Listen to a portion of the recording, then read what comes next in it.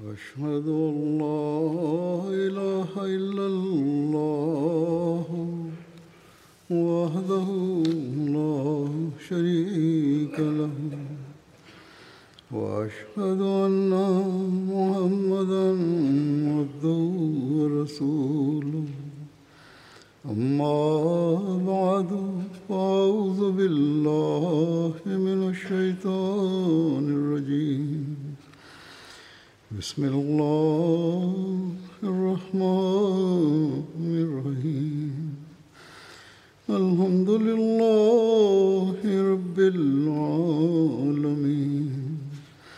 الرحمن الرحيم مالك يوم الدين إياك نعبد وإياك نستعين اهدنا الصراط المستقيم صراط الذين أنعمت عليهم غير المغضوب عليهم ولا الضالين. After reciting the Tashahhud, Ta'awuz and Surah Al-Fatiha, Hazrat Khalifa-tul-Masih V, Ayyadahullah Ta'ala binasrihil Aziz stated, the accounts from the life of the Holy Prophet, peace and blessings of Allah be upon him, are being mentioned with reference to the Battle of Badr. I will present some more details in relation to this. With regards to the kind treatment of the Holy Prophet, peace be upon him, towards the prisoners once the Battle of Badr had concluded, it is written in At-Tabqat ibn Sa'd that when the prisoners of Badr arrived, the paternal uncle of the Holy Prophet, peace and blessings of Allah be upon him, Hazrat Abbas, was also among them. As such, the Holy Prophet, peace be upon him, did not sleep the entire night. Upon this, one of the companions of the Holy Prophet, peace be upon him, asked, O Messenger of Allah, peace and blessings of Allah be upon him, what has kept you awake? Upon this, the Holy Prophet, peace and blessings of Allah be upon him, replied, the sound of agony from Abbas. Following this, someone went and loosened the shackles of Hazrat Abbas. He was tied up and he loosened the chain somewhat. Upon this, the Holy Prophet, peace and blessings of Allah be upon him, stated that what has happened, for I can no longer hear the sound of Abbas in agony. And so an individual replied that I slightly loosened his shackles. The Holy Prophet, peace and blessings of Allah be upon him, stated that then you should do the same to all prisoners. It should not be the case that you merely loosen the shackles of one individual due to him being my relative.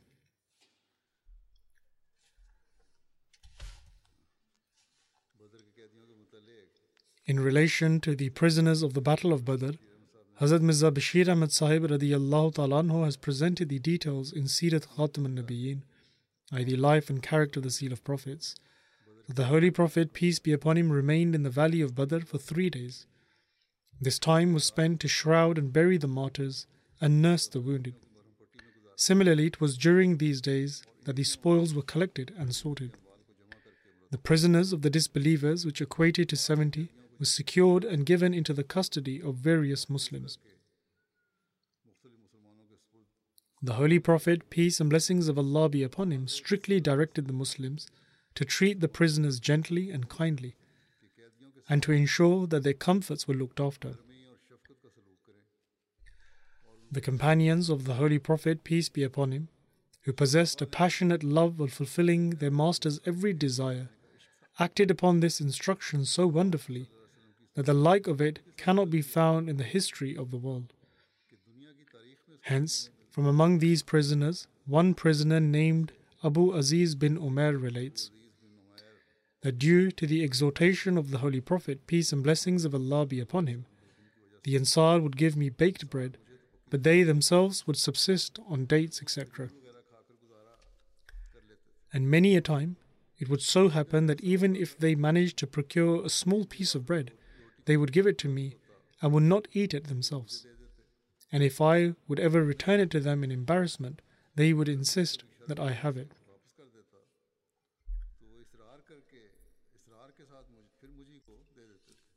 Those prisoners who did not have sufficient clothing were given clothing. As such, Abdullah bin Ubay gave Abbas his shirt.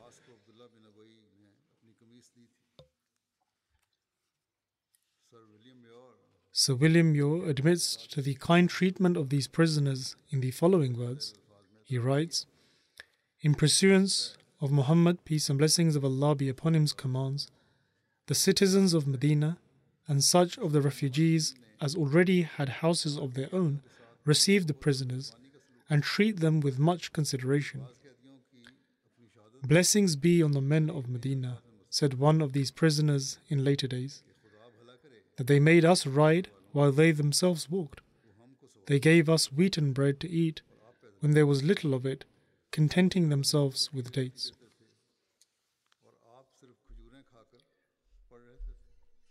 Sir William Muir further writes, "It is not surprising that when some time afterwards their friends came to ransom them, several of the prisoners who had been thus received declared themselves adherents of Islam."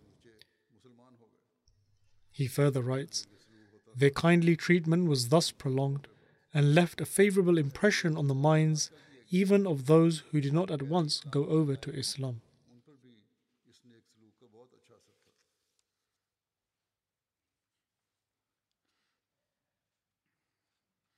Then, in relation to the significance and the impact of the Battle of Badr, it is mentioned that when Abdullah bin Rawaha and Zayd bin Harsa brought the glad tidings of victory in the Battle of Badr to Medina, hearing the glad tidings of victory coming from their mouth, the enemy of Allah, Ka'b bin Ashraf, started accusing them of lies.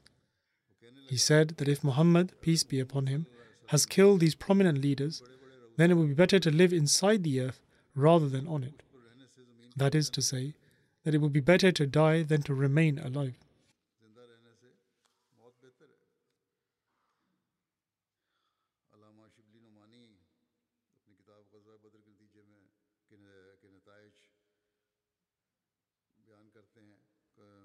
While stating the outcome of the Battle of Badr, Allama Shibli Nomani writes in his book that the Battle of Badr had a diverse impact on the religious and social circumstances of the land.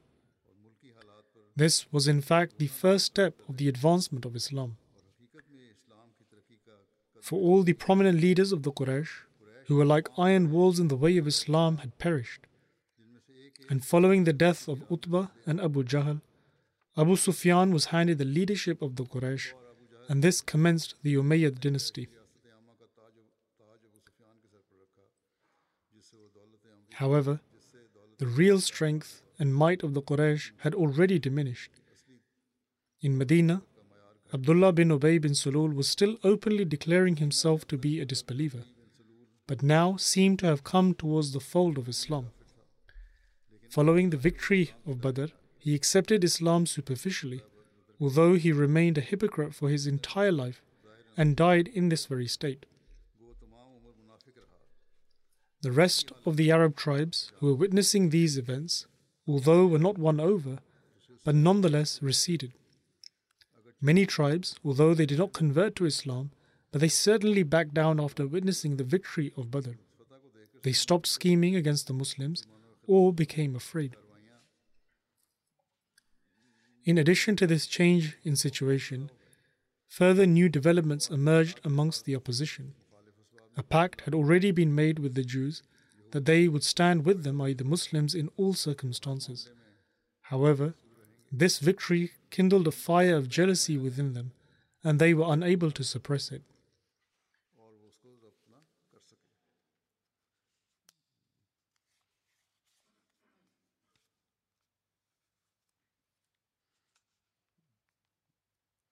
Previously, the Quraysh only lamented over Hazrami, but following the Battle of Badr, every household was a mourning place, and every child in Makkah was desperate to avenge the death of those who were killed in the Battle of Badr.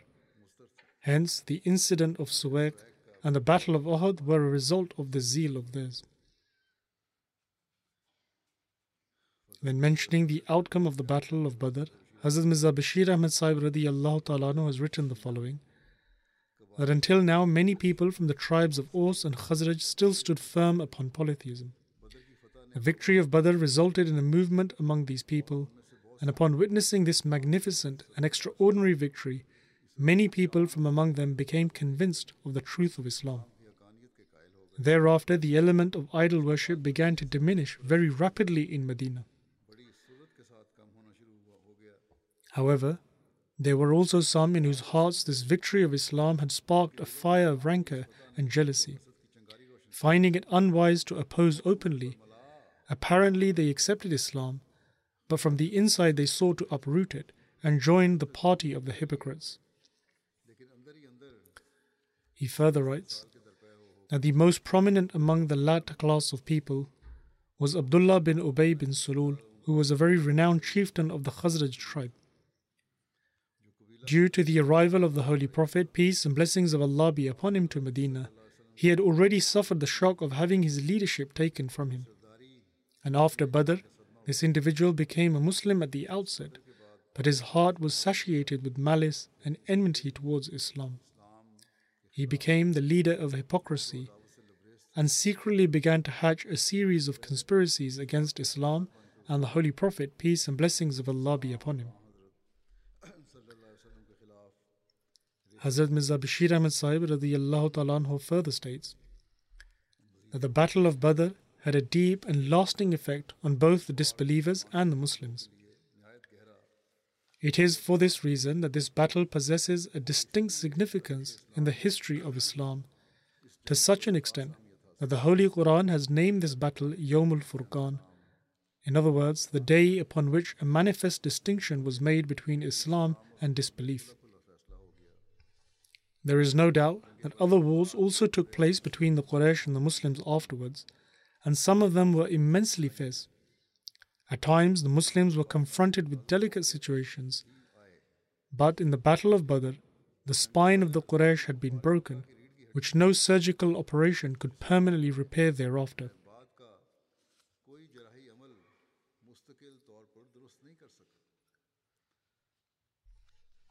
As far as the number of casualties was concerned, this was no great defeat. For the death of 70 or 72 warriors for a people like the Quraysh can in no way be deemed a national devastation. In the Battle of Uhud, this was the number of Muslim casualties. However, this loss did not even prove to be a temporary hindrance in the victorious pathway of the Muslims, even though the Muslims at the time were very weak. And so why then was the Battle of Badr dubbed Yawmul Furqan? In response to this question, the best answer is in the following words of the Holy Quran, and they are as follows.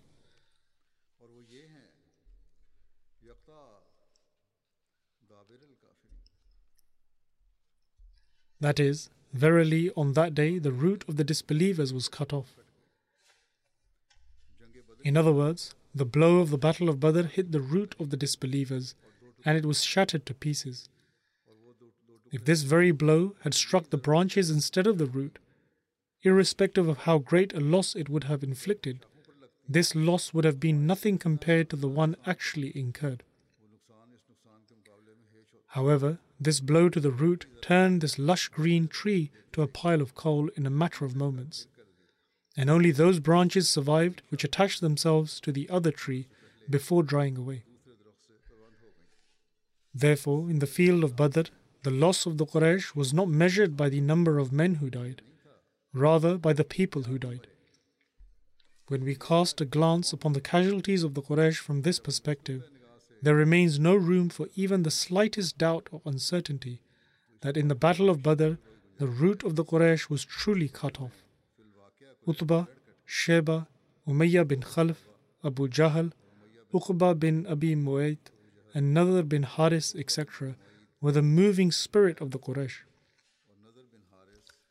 This spirit flew off from the Quraysh in the valley of Badr forever, and they were left like a lifeless body. It is for this reason that the Battle of Badr had been given the name of Yawmul Furqan.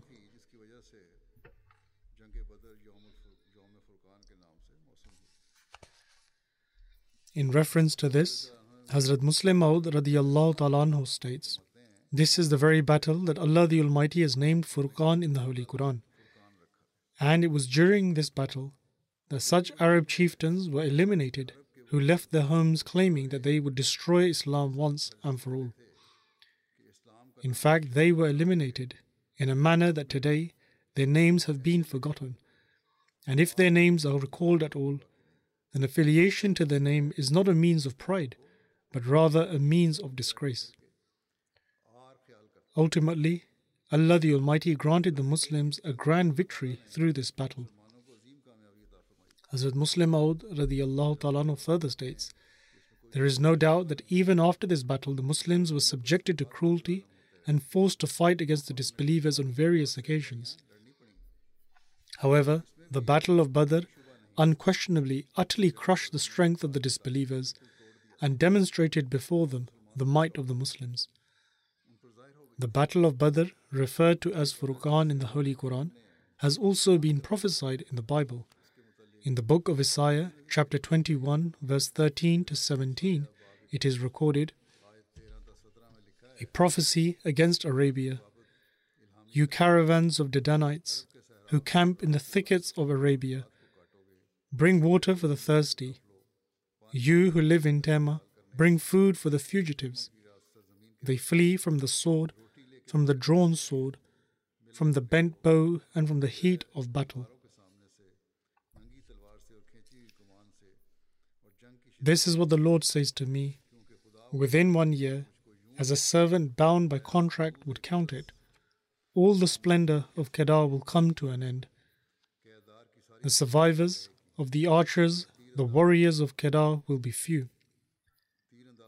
The Lord, the God of Israel, has spoken. Hazrat Muslim Maud radiyallahu ta'ala anhu further states, in these words of Prophet Isaiah, it was prophesied that exactly 1 year after the period of migration, a war would take place in Arabia that would reduce the splendor of Kedar to dust. Those who accuse the Holy Prophet Muhammad, peace and blessings of Allah be upon him, of fleeing will flee themselves in the presence of their own armies. Their state will be that the corpse of their commanders and generals will be left on the battlefield, and ultimately the valley of Makkah will lose its generals, thereby forfeiting the strength it once had. Similarly, the Holy Quran foretold of an 11th night and prophesied that precisely 1 year following the migration, the disbelievers' strength would be broken whilst victory and triumph would dawn upon the Muslims.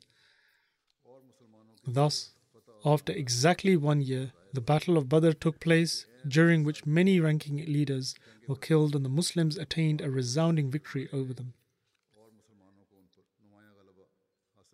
Hazrat Muslim Maud radiyallahu ta'ala anhu continues, observe, until the first Ramadan after coming to Medina, it had been 10 years since this prophecy was made. The month of Ramadan would begin the 11th year, and after this year elapsed, at the beginning of the 11th year, on 17 Ramadan, the Battle of Badr took place, during which prominent disbelievers were killed, bringing an end to their vicious attacks. The 11th night that had overcome the Muslims had now passed, and through the favor and help of Allah the Almighty, the Muslims witnessed the dawn of victory and triumph.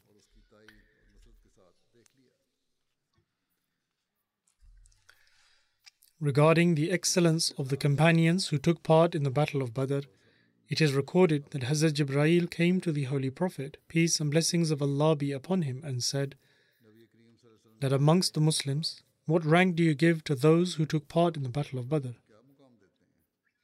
The Holy Prophet, peace be upon him, replied that they are the best of Muslims, or a similar statement.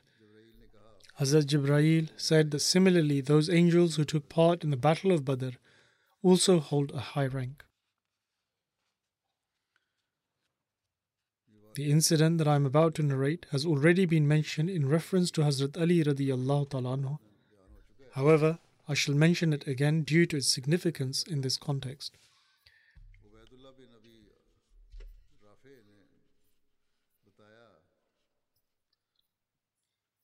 Ubaidullah bin Abi Rafi narrates that he heard Hazrat Ali radiyallahu ta'ala anhu say that the Holy Prophet, peace and blessings of Allah be upon him, sent Zubair, Miqdad bin Aswad and I, and instructed us to go to Roza Khakh. There we would find a woman riding a camel with a letter, and we ought to confiscate it from her. And so we departed as our horses galloped swiftly. When we reached Roza Khakh, we found a woman riding a camel there. And so we asked her to surrender the letter. And upon this she said that I do not have any letter. We replied that you must surrender the letter to us, otherwise we will remove your clothes and search you. And so she took the letter out of her hair and gave it to us. We brought the letter back to the Holy Prophet, peace and blessings of Allah be upon him. And when the letter was opened, it read, "From Hatib bin Abi Balta to the people of Makkah." In this letter, he was informing them about a plan of the Holy Prophet, peace and blessings of Allah be upon him. And so the Holy Prophet, peace and blessings of Allah be upon him, summoned Hatib and asked, "O Hatib, what is this?" Hatib replied that, "O Messenger of Allah, peace and blessings of Allah be upon him, please do not be quick to pass judgment on me. I am a man who settled amongst the Quraysh. I am not a native to them. Your other migrant companions have relatives in Mecca through whom they have secured their homes and wealth. Because I do not have any relatives among them, so by doing this I wish to win their favor so they would be considerate towards me. I have not committed this act out of disbelief or apostasy, for I could never prefer disbelief after having accepted Islam." He said that he could never be drawn to disbelief after accepting Islam with a true heart. And so, upon hearing this, the Holy Prophet, peace and blessings of Allah be upon him, stated that indeed he has said the truth to you. Hazrat Umar radiyallahu ta'ala anhu remarked that, "O Messenger of Allah, peace and blessings of Allah be upon him, permit me to smite this hypocrite's neck." The Holy Prophet, peace be upon him, replied that he participated in the battle of Badr, and you do not know, but Allah has witnessed the companions of Badr and has said that do as you please, for I have covered your sins. In other words, they would no longer commit any major sins, and they would meet with good fate. This meant that these people would not die in a state of disbelief. Thus, it is evident from the words of Hazrat Hatib, as I have already stated, that disbelief can never be preferred after accepting Islam.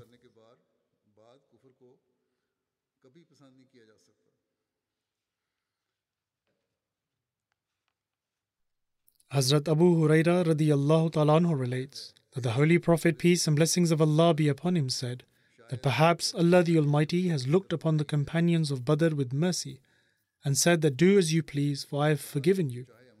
In other words, apart from disbelief, Allah the Almighty will forgive their common and minor mistakes. Through these words, Allah the Almighty also assured that they would never devolve into disbelief and that their fate would be auspicious. This is also what is meant by these words. Even if some mistakes or sins are committed, they would be as a result of human weakness, which would be forgiven by Allah the Almighty. Al-Mu'mineen, i.e. the mother of the believers, Hazrat Hafsa radiyallahu ta'ala anha relates that the Holy Prophet, peace and blessings of Allah be upon him, said that I am hopeful that those who participated in Badr and Hudaybiyah will never, God willing, enter the hellfire. Upon this I submitted, O Messenger of Allah, peace be upon him, has Allah not stated,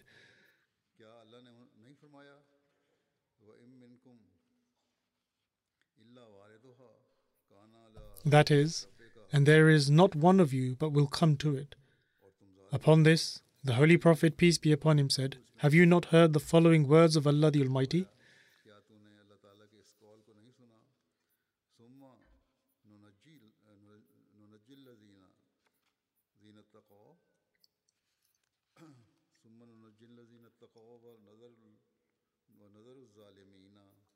That is, then we shall save the righteous, and we shall leave the wrongdoers therein on their knees. Even during the Khilafat of Hazrat Umar radiyallahu ta'ala anhu, when monetary allowances for the companions were being instated, the allowances for the companions of Badr were especially distinguished. The companions of Badr themselves would take pride in their participation in the battle. Sir William Muir writes that the companions of Badr were considered the most outstanding members of society. When Sa'd bin Abi Waqqas was approaching his demise at the age of 80, he said that bring me the robe I wore during the Battle of Badr, the one I had been saving for this day. This was the very Sa'd who was in his prime during the time of Badr and who later conquered Persia, established Kufa, and became the governor of Iraq. However, in his view, all other accolades did not compare to the honor and pride of having participated in the Battle of Badr. He considered the mantle he adorned on the day of Badr more respectable than all other mantles. His last wish was that he is buried in his grave while wrapped in that very robe. One can gauge the significance and excellence of the companions of Badr from the fact that one of the signs of the advent of the Mahdi in this Ummah, set out by the Holy Prophet, peace be upon him, was that he would also have a book in which he has names of 313 companions in accordance with the number of companions of Badr. Thus, the promised Messiah ﷺ states, it has been mentioned in an authentic hadith that the promised Mahdi would have a published book in which the names of 313 of his companions would be written. As such, it is necessary to mention that this prophecy has been fulfilled today. It is apparent that before now, there was not a single person in this Ummah who claimed to be the Mahdi at whose time there were printing presses, or who had a single book in which he could have written the names of 313 people. The promised Messiah ﷺ further states, of course, if this work was within the scope of human effort, then there could have been many people before this who could have falsely made claims about themselves. However, the reality is that the prophecies of God contain such extraordinary requirements that a liar cannot take advantage of them, and they are not afforded the means which are granted to the truthful.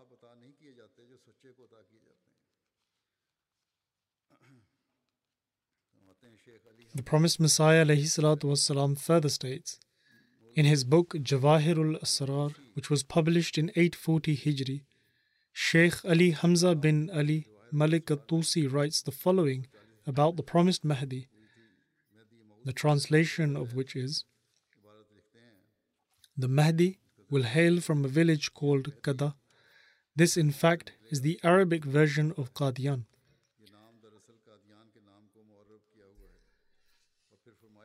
He then further says that God will prove the truthfulness of that Mahdi and will gather his friends from far and wide who will be equal in number to the people of Badr. In other words, they will number 313 and their names, character and qualities will be written in a published book. It is clear that before now, no one has claimed to be the promised Mahdi and also had a published book in which would contain the names of his friends. However, I have previously written 313 names in Aina Kamalat Islam, and now to further confirm this, I shall write those 313 names here once again. The promised Messiah ﷺ wrote this in the appendix of the book Anjam-e-Atam. The promised Messiah ﷺ then further states, every fair-minded individual should know that this is yet another prophecy that was fulfilled in my favor. In accordance with what has been stated in the narration, it is necessary to state from the outset that all of these companions possess qualities of truthfulness and piety, and as far as their ranks, which Allah the Almighty knows best, some excelled others in love and devotion to Allah and being occupied in service to faith. Observe, these 313 sincere people who are mentioned in this book are a fulfillment of this very prophecy which is found in the traditions, i.e. the hadiths of the Holy Prophet, peace and blessings of Allah be upon him.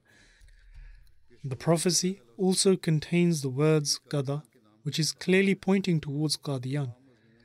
The entire purport of this hadith is that the promised Mahdi will be born in Qadian, who will have a published book in which the names of 313 of his friends will be written in it. And everyone knows that it was not possible for me to write the name of my town Qadian in books that were written 1,000 years ago. Nor did I create a printing machine on account of which it could be said that I invented the printing press in this era for this very purpose. The promised Messiah ﷺ further states, I did not invent the printing press. It was also beyond my scope to bring about 313 companions. In fact, it was God Almighty who procured the means in order to fulfill the prophecy made by His Messenger, may the peace and blessings of Allah be upon him.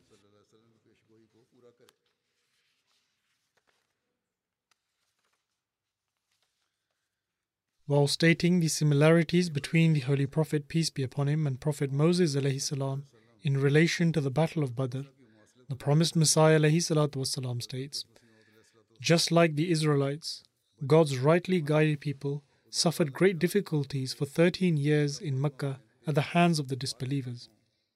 These difficulties were far greater than those inflicted by the Pharaoh upon the Israelites. Eventually, these rightly guided people fled Mecca along with he who was the most righteous among them and in his leadership, just like the Israelites did. Then the people of Mecca chased after them in order to kill them, just like Pharaoh who chased after the Israelites in order to kill them.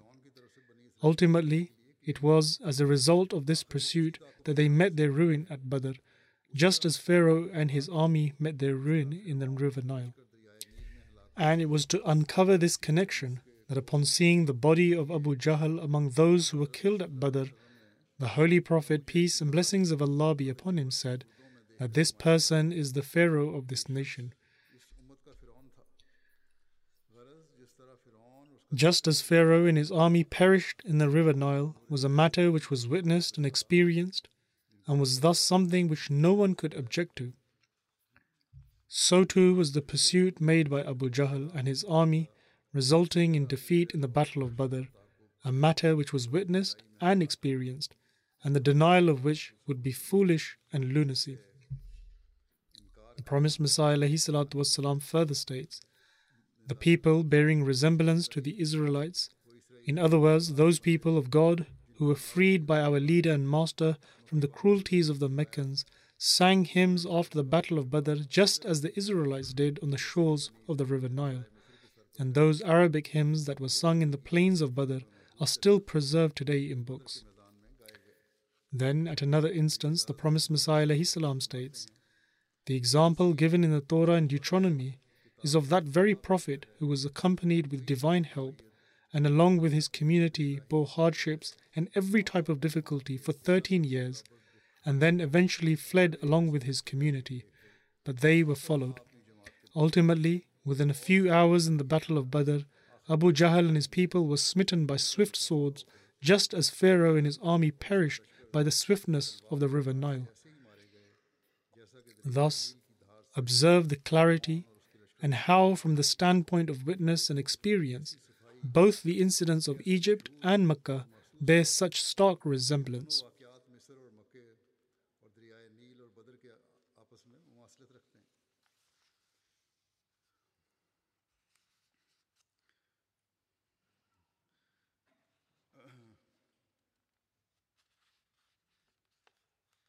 It is stated in the Holy Quran,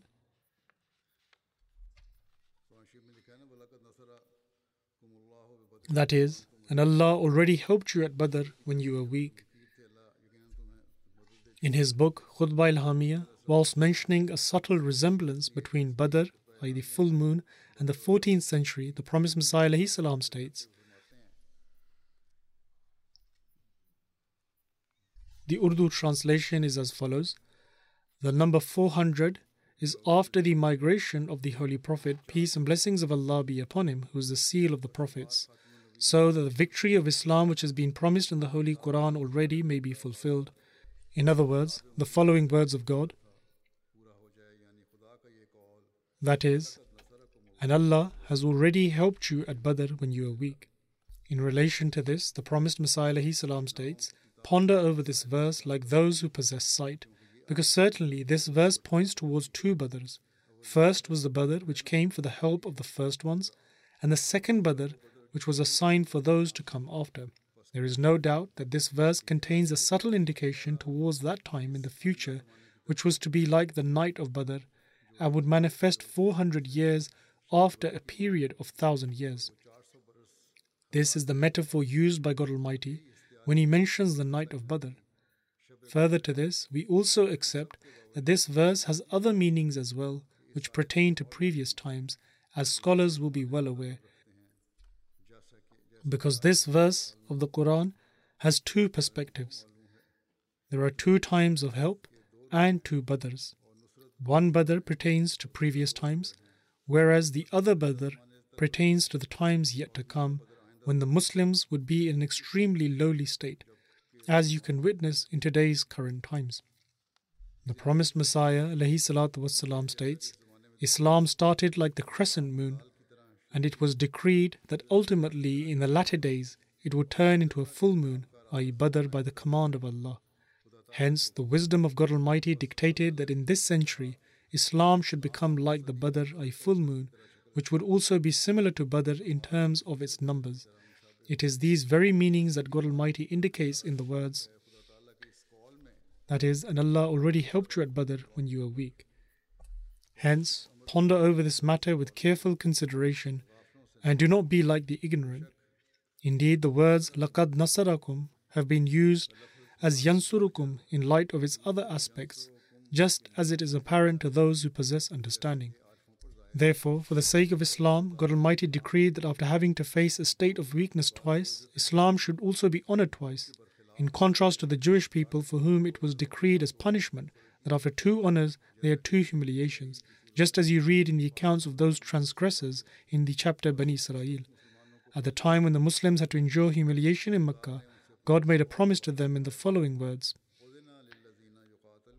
The permission to fight is given to those against whom war is made, because they have been wronged, and Allah indeed has power to help them. And by saying to help them, God indicated that the disbelievers would suffer punishment at the hands of the believers.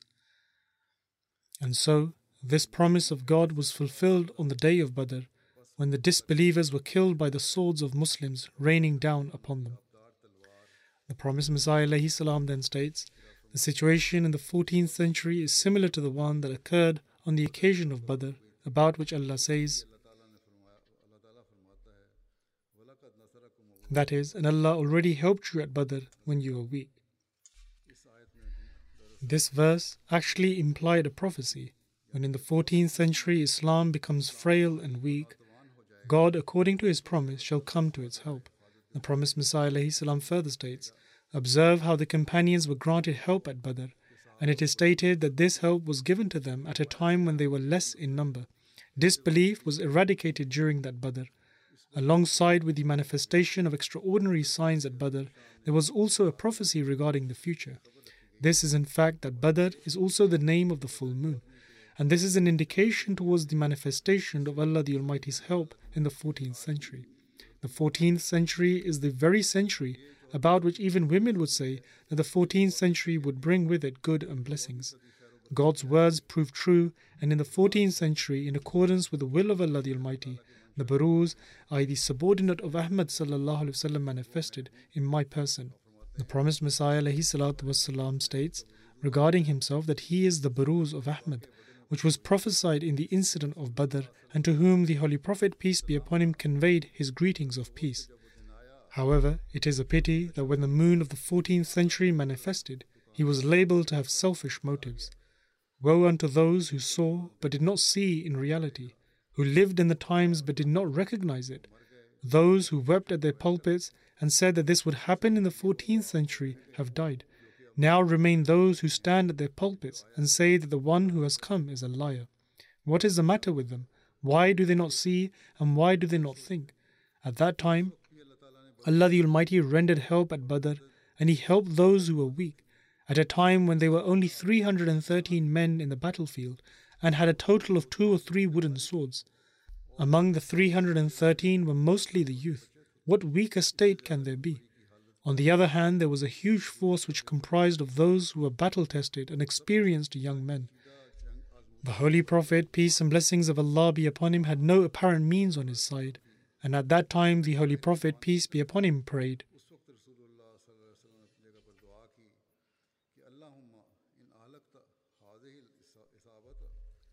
that is, O Allah, if you destroy this party today, then none will remain to worship you.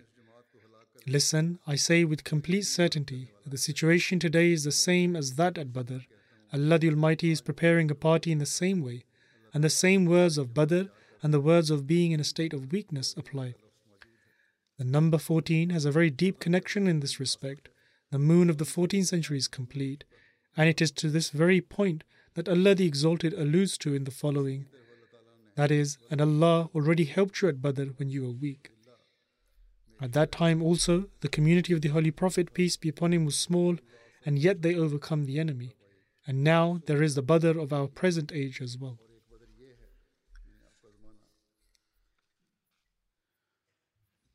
Then, with regards to the revelation, do not forget the event of the Battle of Badr. Hazrat Qazi Abdul Rahim Sahib Raziyallahu Ta'ala has written in his diary of 17th February 1904 that last night the promised Messiah ﷺ related a dream in which he heard someone say, "Do not forget the event of the Battle of Badr." May Allah the Almighty instill within us an understanding of the significance of the Battle of Badr, and may we understand the reason for the advent of the true servant of the Holy Prophet, peace and blessings of Allah be upon him. May Allah the Almighty enable the Muslim Ummah to understand the significance of the event of Badr and enable them to recognize the promised Messiah ﷺ, who has appeared in subservience to the Holy Prophet, peace and blessings of Allah be upon him, and through this they will become worthy of regaining their lost grandeur and glory.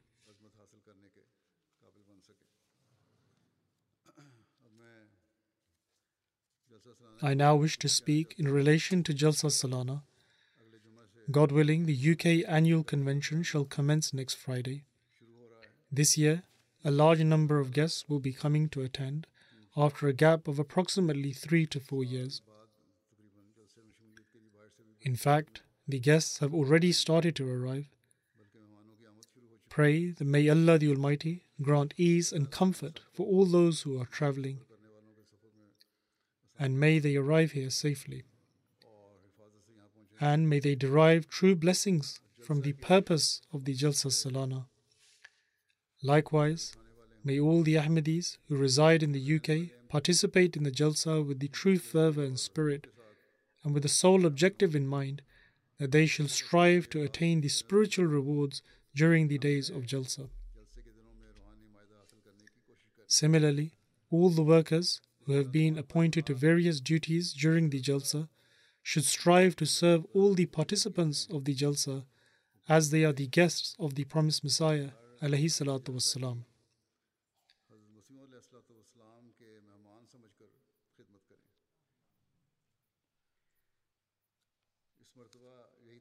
This time it is estimated that there will be an increase in the number of participants, and due to this, it is possible that there remain some organizational shortcomings. MashaAllah, I am hopeful that the UK Jamaat has become so experienced in its organization that it will have already resolved the majority of the issues, and there will only remain minor shortcomings, if at all. Furthermore, if any problems do arise, they shall be able to resolve them in the best way possible. May Allah the Almighty make it so that no such issues arise which cause any inconvenience to the guests.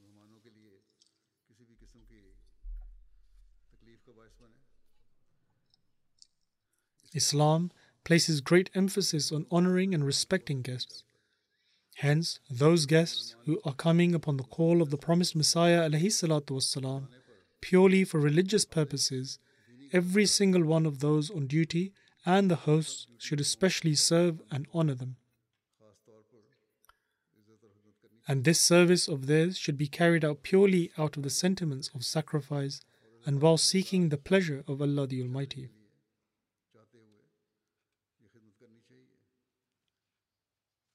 What are the teachings of Islam with regards to hospitality of guests?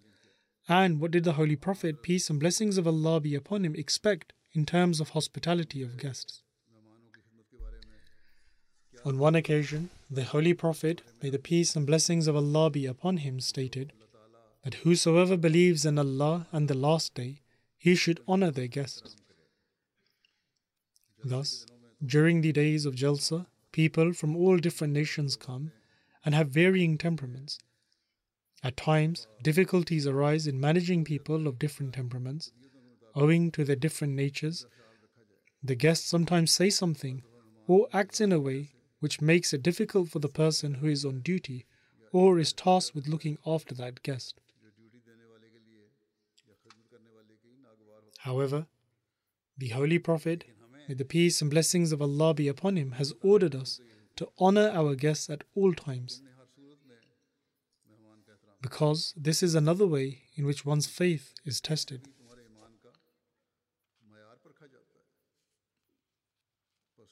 Thus, those on duty should display high morals at all times and always have a smile on their faces.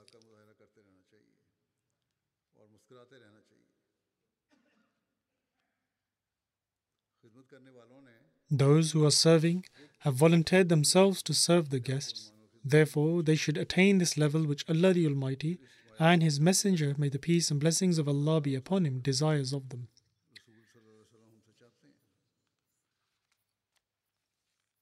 What level of displaying high morals does Islam teach us to attain? In relation to this, the Holy Prophet, may the peace and blessings of Allah be upon him, stated that to smile to your brother is an act of charity.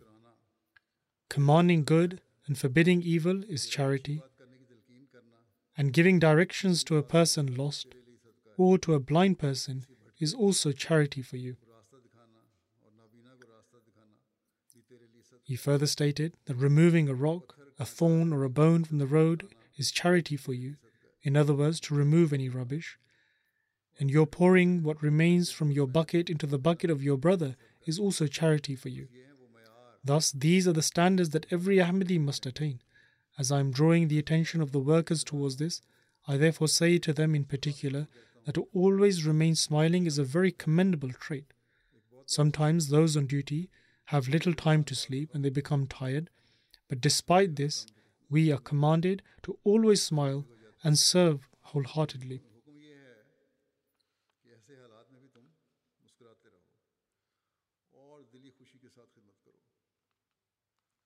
Furthermore, the Tarbiyat department in particular and all those on duty in general ought to be mindful that if they see someone behaving in a way that is against the sanctity of our pious atmosphere and teachings, then they should advise them in a gentle and loving manner.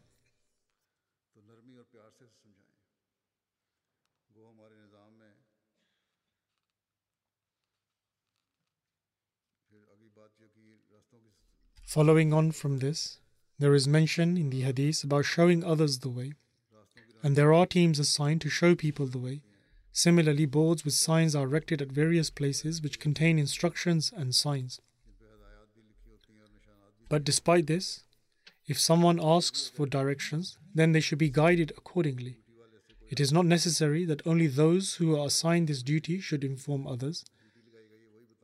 In fact, if a person knows the directions, then good morals dictates that they should show them the way, and if they do not know, then they ought to guide them to the relevant department who would know.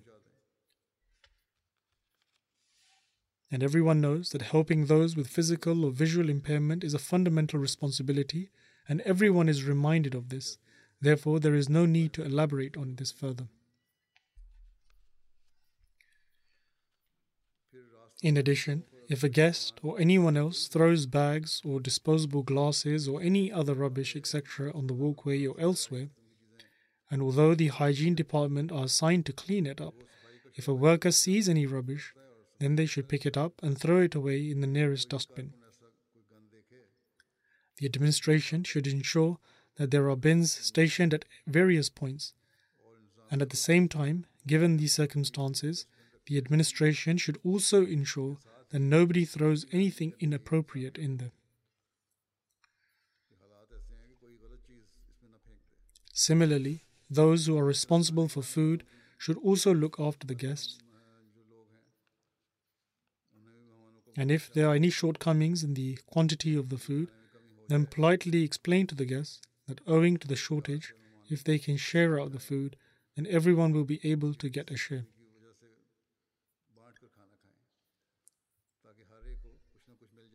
Usually, there are very slim chances of this occurring.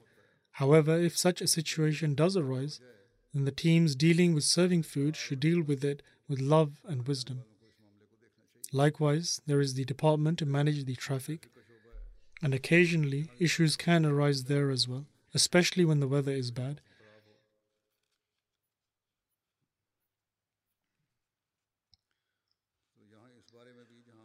And in this instance, also I would like to say to the guests to cooperate with those working in the traffic department. Those working in this department should also show the best of morals. In the same way, there are many other departments in Jalsa Salana. Every one of them ought to act on the guidance of the Holy Prophet, peace and blessings of Allah be upon him, to always remain smiling. May Allah the Almighty enable all the duty workers to serve in the best manner, and may the Jalsa be blessed in every way.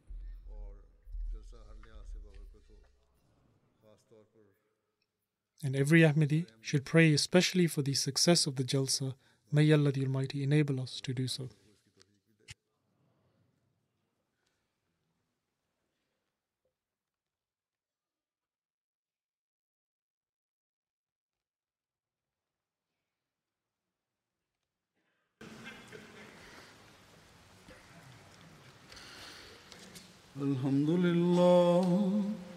الحمد لله نحمده ونستعينه ونستغفره ونؤمن به ونتوكل عليه ونعوذ بالله من شرور أنفسنا ومن سيئات أعمالنا من يهده الله فلا مضل له ومن يضلل فلا هادي له ونشهد أن لا إله إلا الله ونشهد أن محمدا عبده ورسوله عباد الله رحمكم الله إن الله يأمر بالعدل والإحسان وإيتاء ذي القربى